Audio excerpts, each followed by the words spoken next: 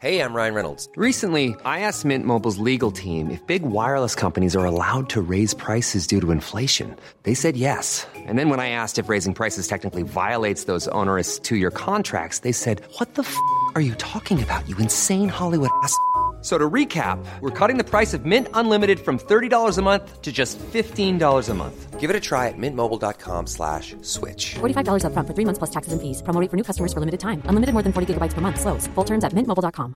When you're ready to pop the question, the last thing you want to do is second-guess the ring. At BlueNile.com, you can design a one-of-a-kind ring with the ease and convenience of shopping online. Choose your diamond and setting. When you find the one, you'll get it delivered right to your door. Go to BlueNile.com and use promo code LISTEN to get $50 off your purchase of $500 or more. That's code LISTEN at BlueNile.com for $50 off your purchase. BlueNile.com, code LISTEN.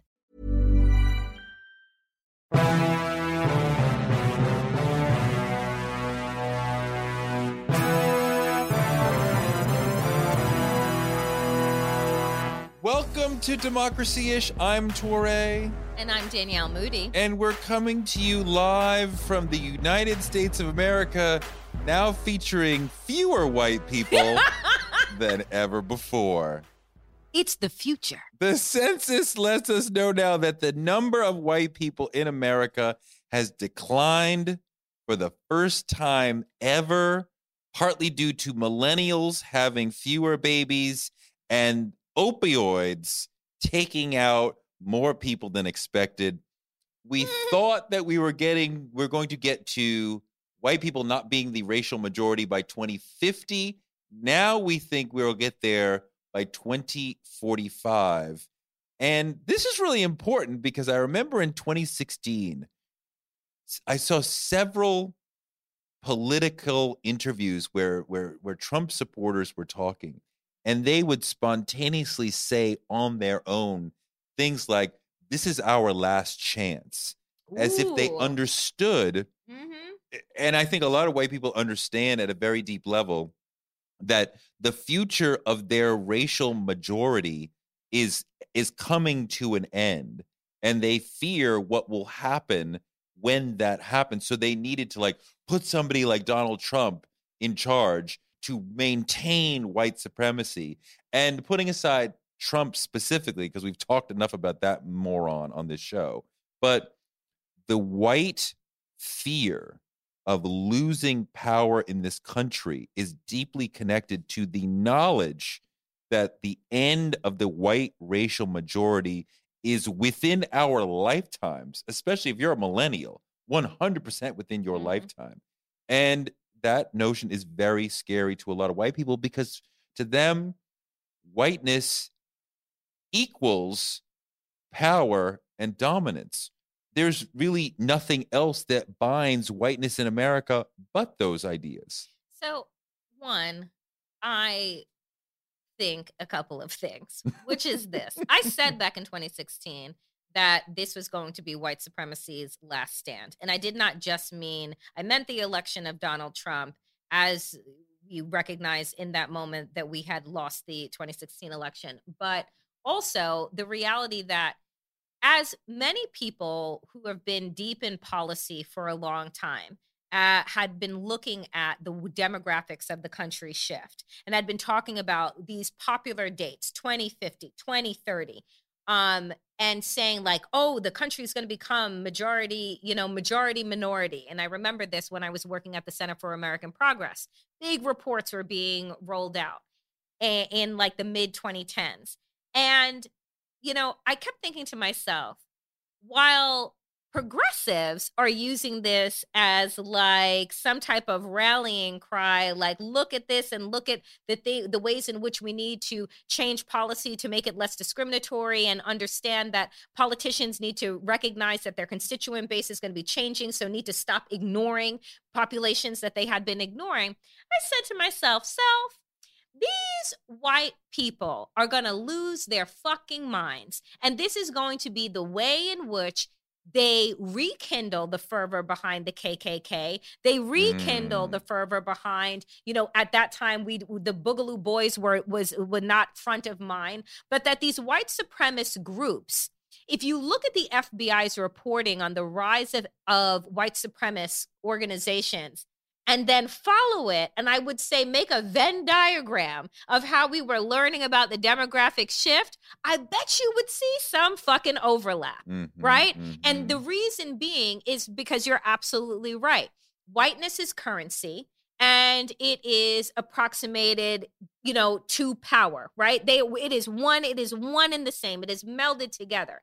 And the idea, and what I kept saying to these conservatives when I would go on television with Republicans, which now I do not, when I would make appearances on Newsmax back in the day, and I do not anymore, is I would say to folks, why are you so concerned about the demographic shift? Why are you all keep talking about it like they do critical race theory now? If white privilege doesn't exist, if racism doesn't exist, and everything is okay, then why would you be concerned if there were more of me and less of you? Where the fear coming from, right?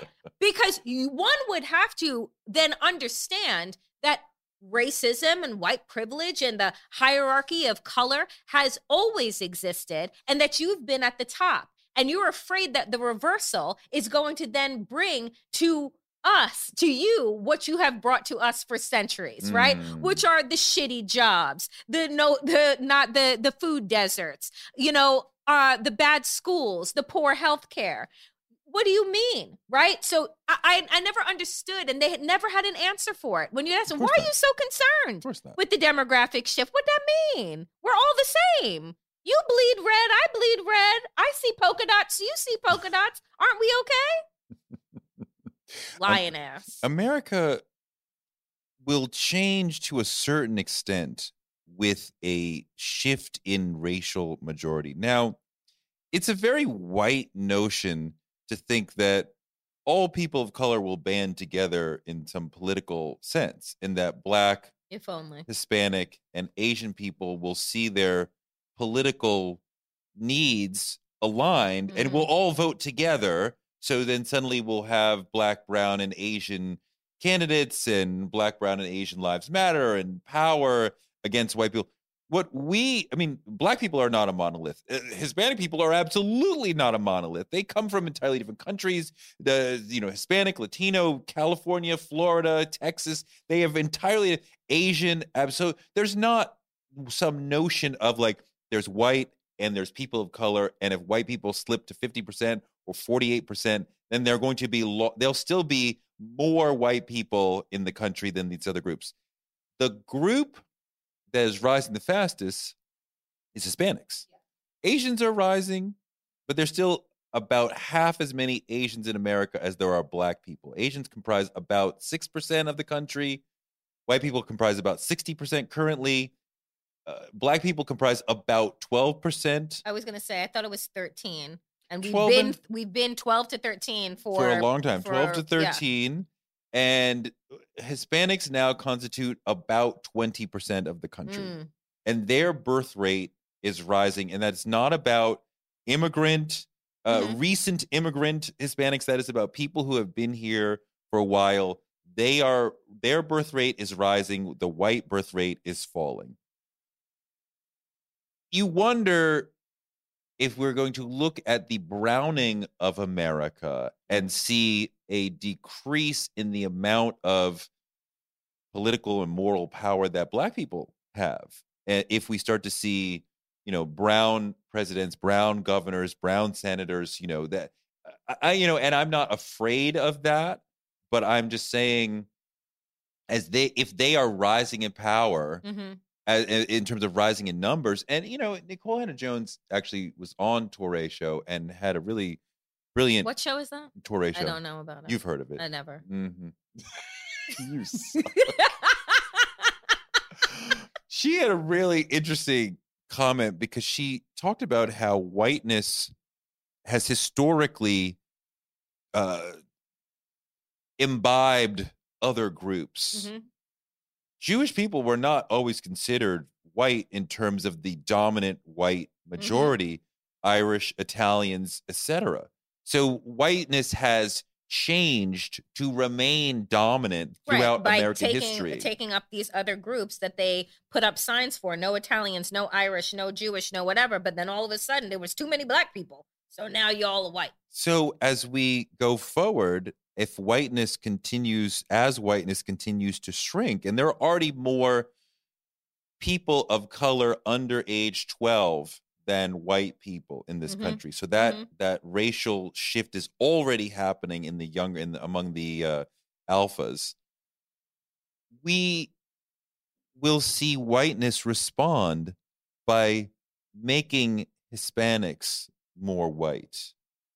We will see whiteness respond by perhaps making Asians more white, right? We will never become part of their group, but they will bring in other parts of their, and I mean, look, many of us have been confused as why Hispanics are not voting more Democratic. Like black people are like 80-90% Democratic, right? Hispanics are not at all. No.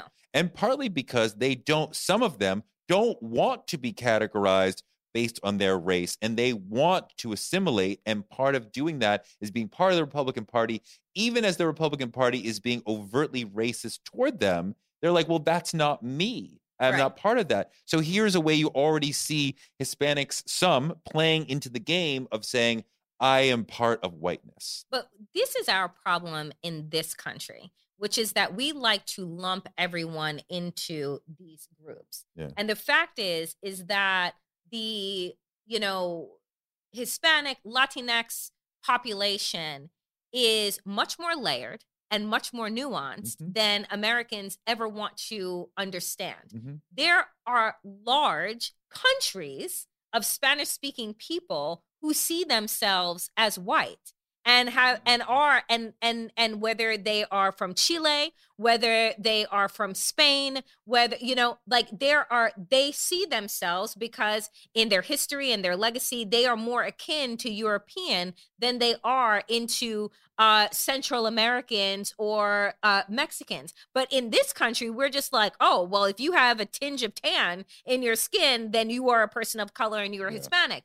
But that's why even I think within the party and the Democratic Party that we have problems with our outreach to majority of Spanish speaking culture, because we want to think that you all care about one thing, right? But you don't, right?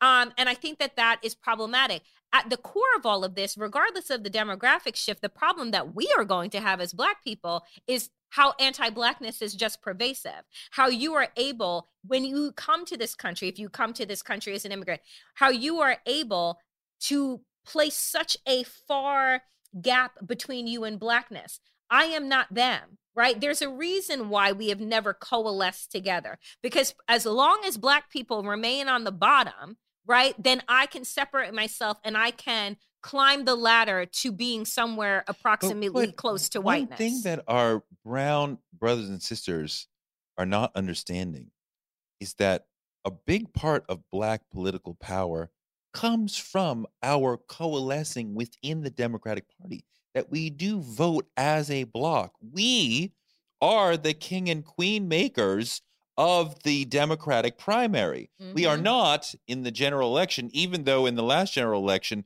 Black people swarming out of Atlanta and Detroit and Philadelphia and Pittsburgh made the difference in that election. But I mean, it's been decades that the Democratic primary will be decided by who Black people coalesce around. And because we will vote 80-90% together, we will make a decision on who gets elected. Our Hispanic brothers and sisters are not coalescing around candidates and even a party. They will be something like 60-40 between the two parties.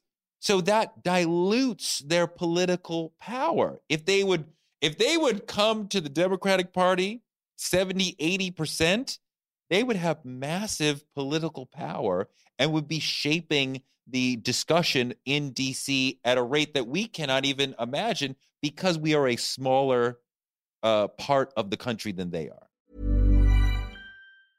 A lot can happen in the next 3 years. Like a chatbot may be your new best friend. But what won't change? Needing health insurance. United Healthcare Tri-Term Medical Plans are available for these changing times.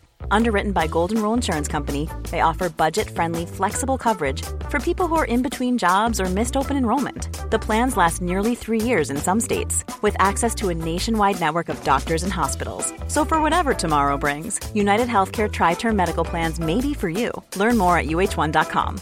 I'm Sandra, and I'm just the professional your small business was looking for. But you didn't hire me because you didn't use LinkedIn Jobs. LinkedIn has professionals you can't find anywhere else, including those who aren't actively looking for a new job, but might be open to the perfect role, like me.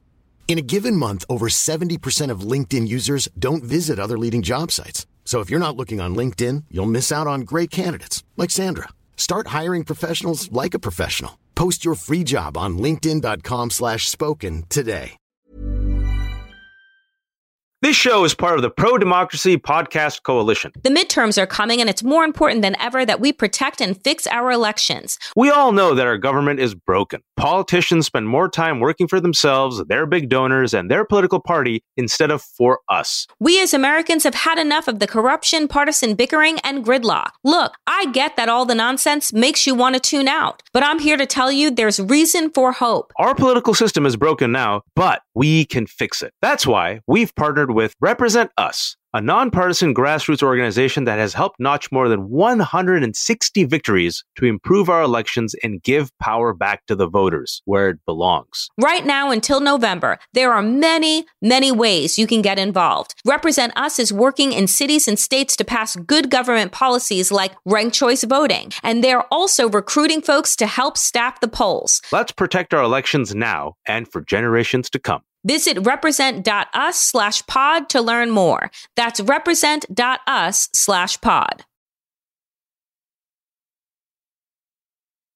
The reason why I don't get excited about the demographic shift and that news is because if we don't find a way to take the wind out of the sails of whiteness, it will never actually really matter. Mm-hmm. And this is particularly why we are seeing all of these voter suppression laws that are being rolled out, because they know that the demographic shift is coming. And so long as we don't allow these people to vote, it doesn't matter what their numbers are because we don't see them, right? They don't matter at the end of the day. And I remember thinking as soon as, in 2020, as soon as we saw who was dying first from COVID-19, right, which was Black and brown people who are working in positions that are considered essential. Your grocery clerks, your delivery people, your package person, all of those hospital folks, all of these people. Then it was liberate Michigan, liberate Virginia, liberate Florida, all of these things. So we take all of these instances in silos as if they're not connected, as if white politicians and leaders and the right-wing billionaires don't see that they are going to lose the top of the pyramid. And so how do I make sure in all of these different ways that I maintain this power, right? I take away the vote. I make sure that people remain sick and dumb, right? Like I do all of these things in order to maintain power. And, and I wonder if we should spend more time trying to understand and commune and collaborate with other marginalized groups, right, as a way to kind of create our own large-scale tactical plan, right? We may not have the same issues. We don't. No. And that's okay. We don't have to have the same issues. But the one thing that we have in common is that they think that we're less than.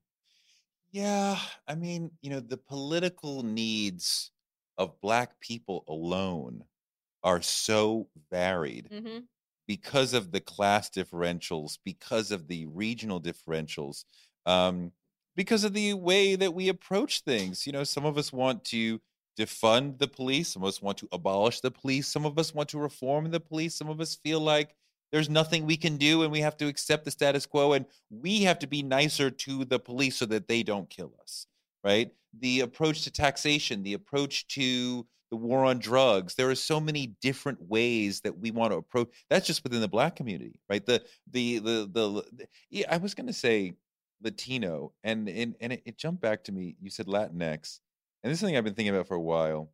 I saw a poll that said the overwhelming majority of Latino and Latino people do not use the term Latinx, and many of them don't even know that what term. It means. So are we being like hyper woke? Or I should say you, because I didn't use it. Are we being ridiculously woke by using the term Latinx that they don't use to describe themselves? I will tell you that I had on Woke AF, Whack AF. Paola Ramos, who is a Latinx millennial journalist. And she wrote a whole book about in search and finding Latinx, and saying that it really is about degendering the language, sure. Right? And it is about being a lot more inclusive, right? And so I think that we're being hyper woke? No. But I think that it's important to be inclusive. And if that is being hyper woke, then I will wear that badge happily. I understand that value. I just saw a really interesting TikTok where this early education teacher said we should not be saying good morning, boys and girls, because that is hyper centering their gender identities, rather than welcoming them with good morning, learners, good morning, scholars, good morning, students, and center that. That's what you're here to do, not to be boys and girls, but to be learners, right? Yeah. To be young brains, to be scholars, right? That is what we want the teacher to start the morning with, thinking about, like, I'm here to learn rather than I'm here to be a girl or a boy. I fully understand that, right? And I get that. But I return to the notion of the overwhelming majority of people in Paola's community are not using the term and have never heard of it. So if we're using it to describe them and they're not using it, what is that? Unclear. Unclear. Should but we I know be that, using but, it if they're but not I, using but it? I say this, that I say LGBTQ because the LGBTQ community is using that term. What about the plus? I mean, like, they are using that term, so I will use that term out of respect for them. I think that if you have, but if they're not saying Latinx, why am I? But if you have the reasoning behind, because I just don't think, again, what isn't Hispanic is more so about what? Is it race? Is it ethnicity? Is it what? Who made that up? Right? Like, and then, we have evolved. We evolve over time. And I think that in the way in which we are looking through a lens that is no longer binary, right? And we're trying to say, you know what? There is much more than the man and the woman. There's much more than the welcoming the boys and the girls into class. And because you have languages that are based in gendered terms, but we are living in a society that is evolving and changing, like, how do you show inclusiveness and allow people to feel seen? And so, I remember being in a progressive nonprofit workshop, and people were talking about Latinx, and I was just like, so are we using that now? Because you always want to use. Hey, folks, I'm Mark Maron from the WTF Podcast, and this episode is brought to you by Kleenex Ultra Soft Tissues, your ally to help tackle your allergy symptoms this season. I love the change of seasons, but nobody loves pollen and all those other things floating in the air that make you sneeze during this nice weather. Kleenex Ultra Soft Tissues are hypoallergenic and allergist approved, so fight back against watery eyes and runny noses without worrying about irritating your skin. For this allergy season, grab Kleenex and face allergies head on. Hi, this is Paige from Giggly Squad, and I want to talk to you about Splash Refresher and my water intake. Okay, so you guys obviously know that I'm a hydrated girly, but sometimes when you drink that much water, it starts to just taste bland, and you're just like, I need something to spice it up. That's why I love Splash Refresher. It has 0 sugar, 0 calories, and it's a splash of sweetness. And they come in 5 different flavors. They're so good. Wild berry, acai grape, pineapple mango, lemon, and mandarin orange. My favorite is the wild berry because I just love a berry. So if you're like me and you're drinking water all day, then try Splash Refresher. It's going to absolutely change your water game, and it's good for you. Don't want to be caught out there and be like, Torre, we don't use that language if you're anymore. Ahead of the group, if you're out ahead of your skis, and the group is like, I don't use that term. I don't know. was using the term, and then when I encountered the notion that they are not using the term, I was like, well, what are we doing? I can't outwoke them on their own identity. What is that? Well, in progressive circles, the term is pervasive. That's what I will say. I think in hyper intellectualized circles, but the vast majority of them are like, I do appreciate, though, the notion you brought up earlier about not wanting to do or not agreeing to do television with right wingers. Yeah. Because I've noticed since around 2000 that the ability to have a rational conversation with them has devolved more and more. Yeah. And it was devolving during the W. Bush administration, and it got worse during the Obama administration. And then circa Trump, it became completely Looney Tunes, right? And when you saw the rise of Katrina Pearson and these other lunatics Your friend Candace. Oh my God, right. But she wasn't appearing on the CNNs and the MSNBCs regularly, right? There was a group of people who, and it was just like, this is a bad faith conversation that is not existing within the reality of accepted truth, of shared universal truth. What is that? So just even talking to them was not, it was bad for my peace, and it was also bad conversation. It was bad for the audience because you're not trying to have a reasonable conversation. Not for the producers that wanted to put together a food fight. And they wanted to turn politics into some type of sporting event. Well, that is also really bad for politics. It's bad for the audience. It's bad for people's understanding of the reality. To have two people, one who understands climate science and the other one who's just a climate denier, and have a one-on-one discussion, argument, food fight about like that completely, and that sort of thing on immigration, on taxation, on voter ID, on what have you, on the big lie, that completely disarms or disinforms the audience. But we quite often saw, especially, from my friends at MSNBC telling me, we are having a hard time booking people from the right because they're not going on. Yeah, well, because they know that they'll get pilloried and attacked because their ideas are cockamamie, and they're here to filibuster and say crazy things. But also because they're not making a reasonable presentation. So we had you on a couple times, Katrina, or whoever it is. Your presentation is cockamamie. We don't want to have you on, and finding people who would say reasonable and intelligent things it became less and less. And I realized for them, it all just became this zero-sum game. Right. Like, and I stopped wanting to go on television with those folks because I'm like, actually isn't a game.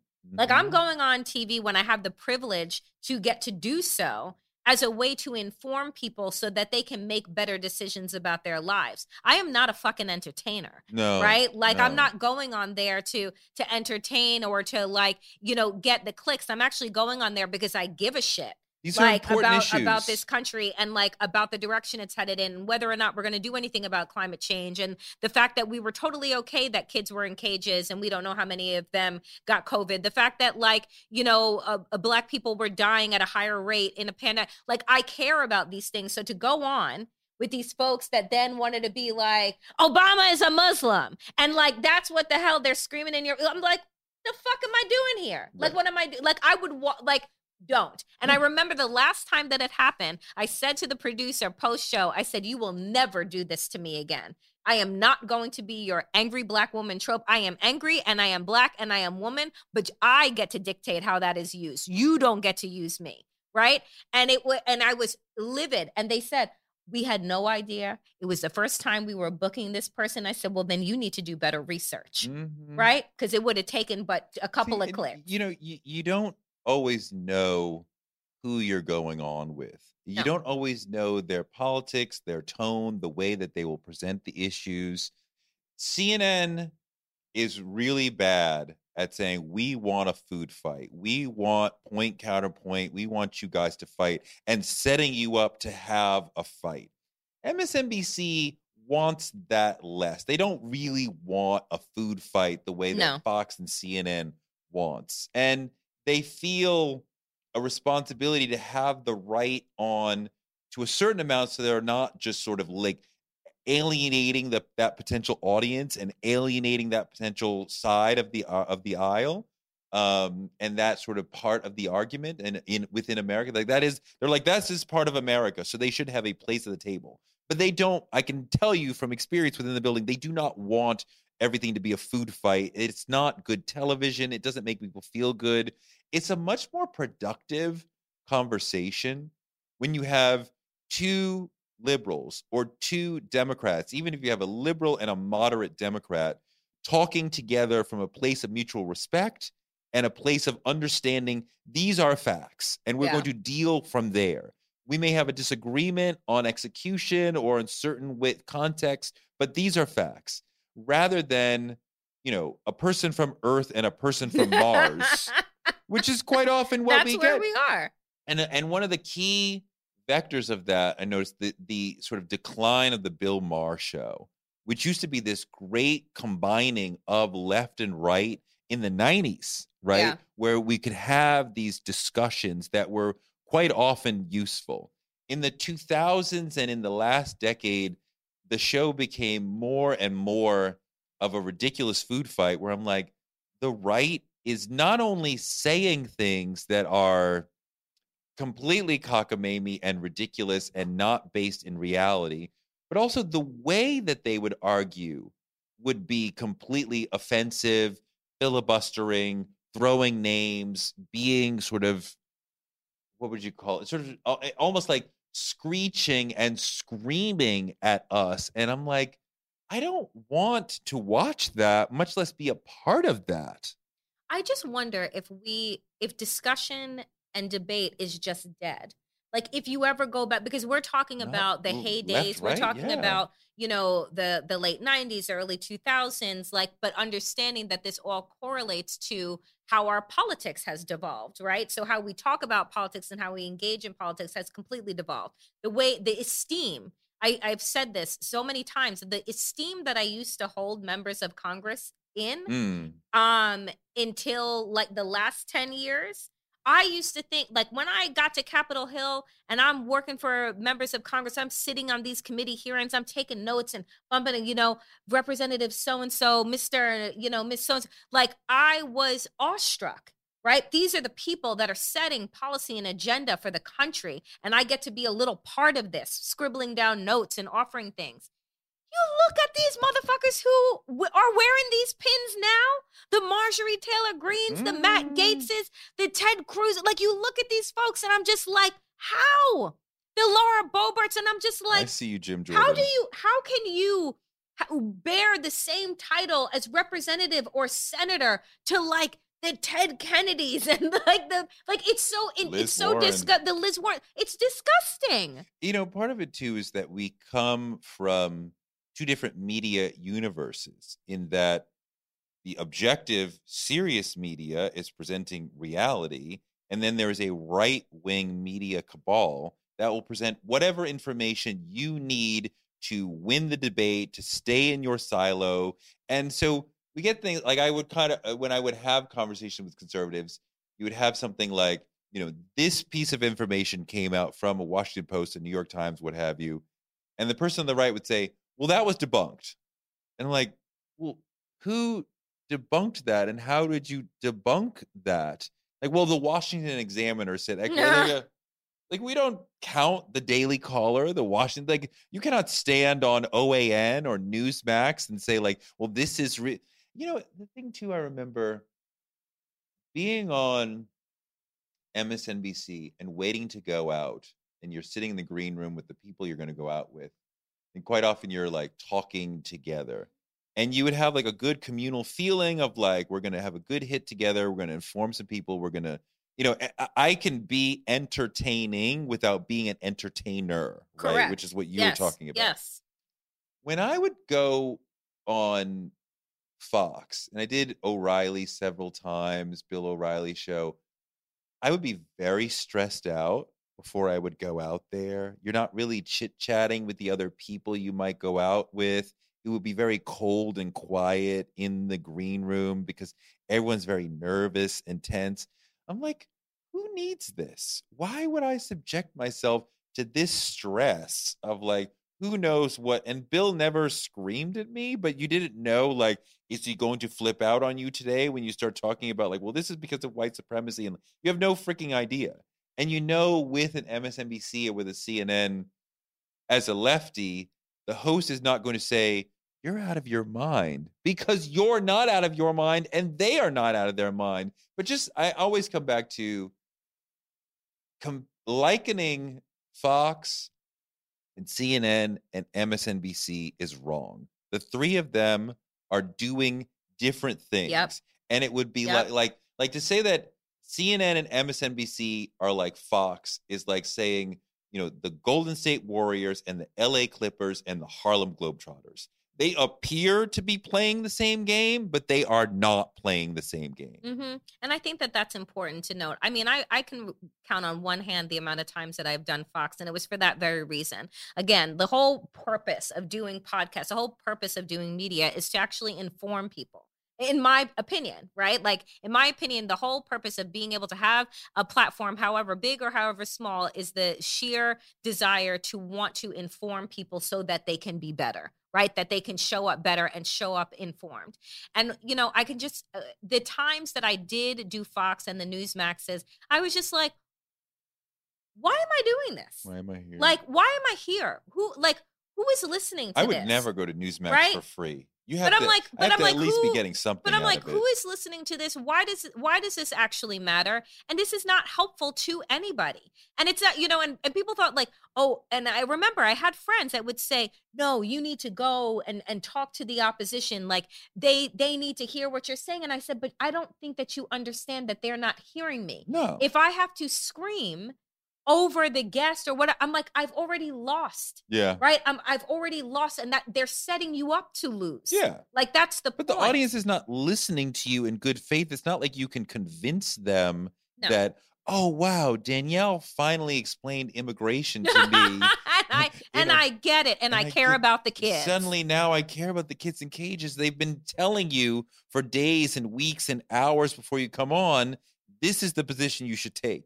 And now you come on saying your thing, reminding them, hey, over on Earth 1, this is the reality. They live on Earth 2. They live on Mars. They do not understand what you're talking about. And you can't bring them over to reality in the 5 minutes you get. And nor do they care. And I think that that's the thing that we all have to understand, is that you go where you think that you can have the most impact. Yeah. And that's what I decided. That's what you did. You go where you can have the most impact and where you can have really thoughtful conversations. There's a reason why I watch and like to go on MSNBC. And it is because the conversations that are had there are reasonable, they're thoughtful. And I know the people that are doing the research behind it and the hosts that are on there, they care.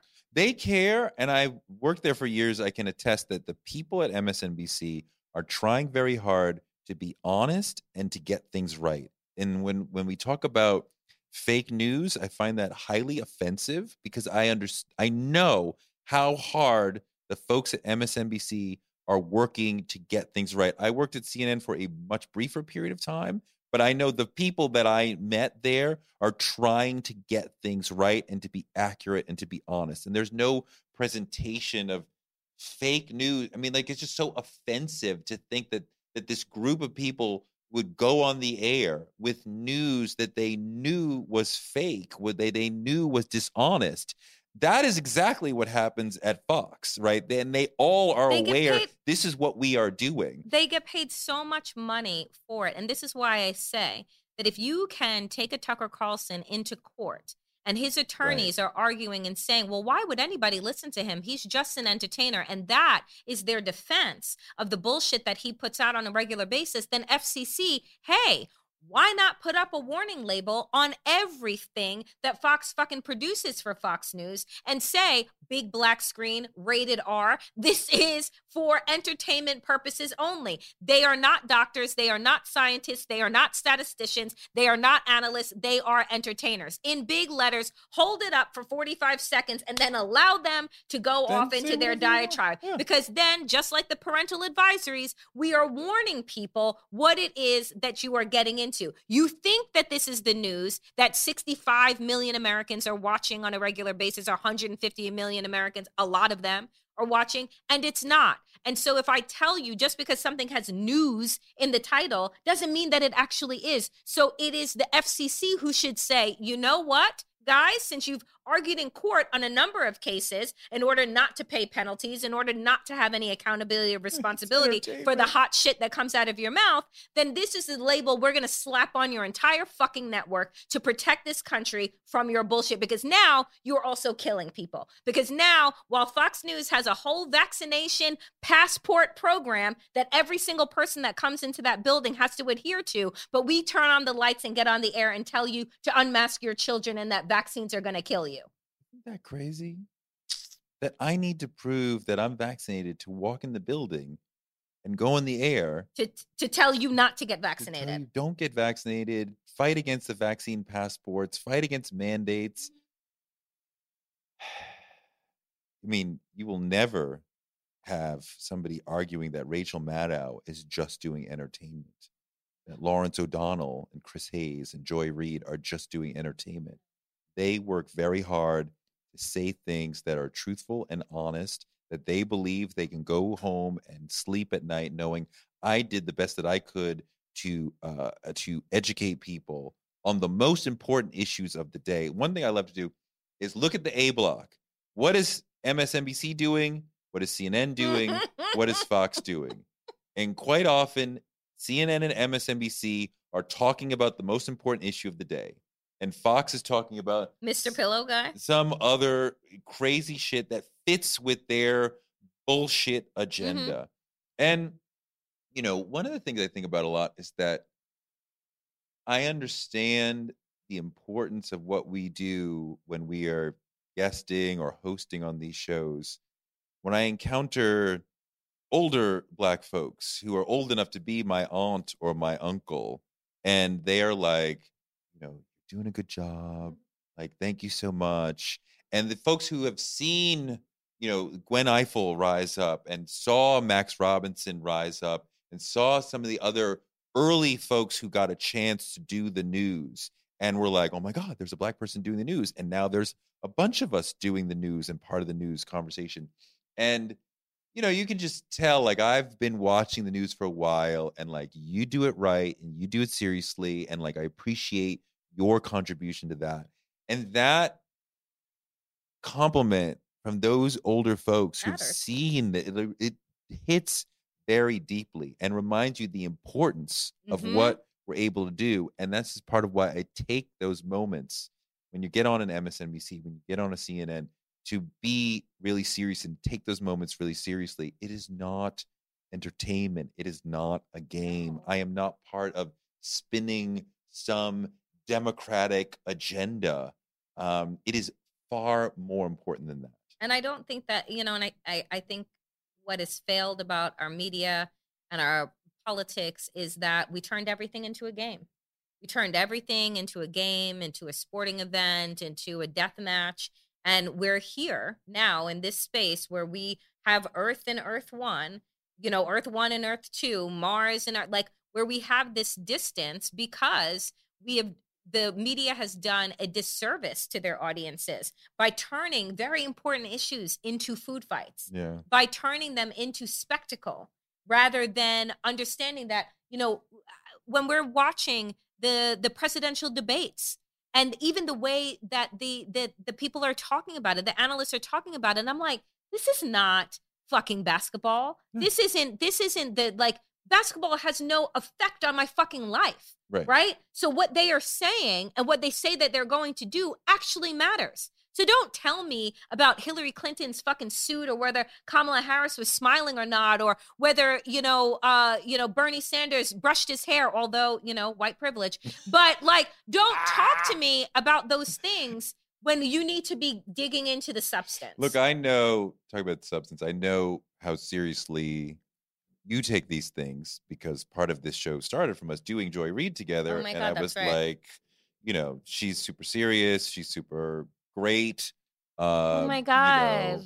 Let's. This is the nicest he's ever been to me, guys. That said, we know Danielle comes ready for a food fight because she's got watermelon in her bag. Thank you for listening. And that's true. She does have watermelon in her bag right now. I do. And also, dear Black people, are there some of you who refuse to eat watermelon in public? Because Touré is one of them. Just letting you know. I am not. Thank you for listening to Democracy-ish. I'm Touré, not eating watermelon in public at all. I am Danielle Moody. It is summer. I love watermelon, and I don't subscribe to white people gaze. We'll be back next week with no watermelon in the bag.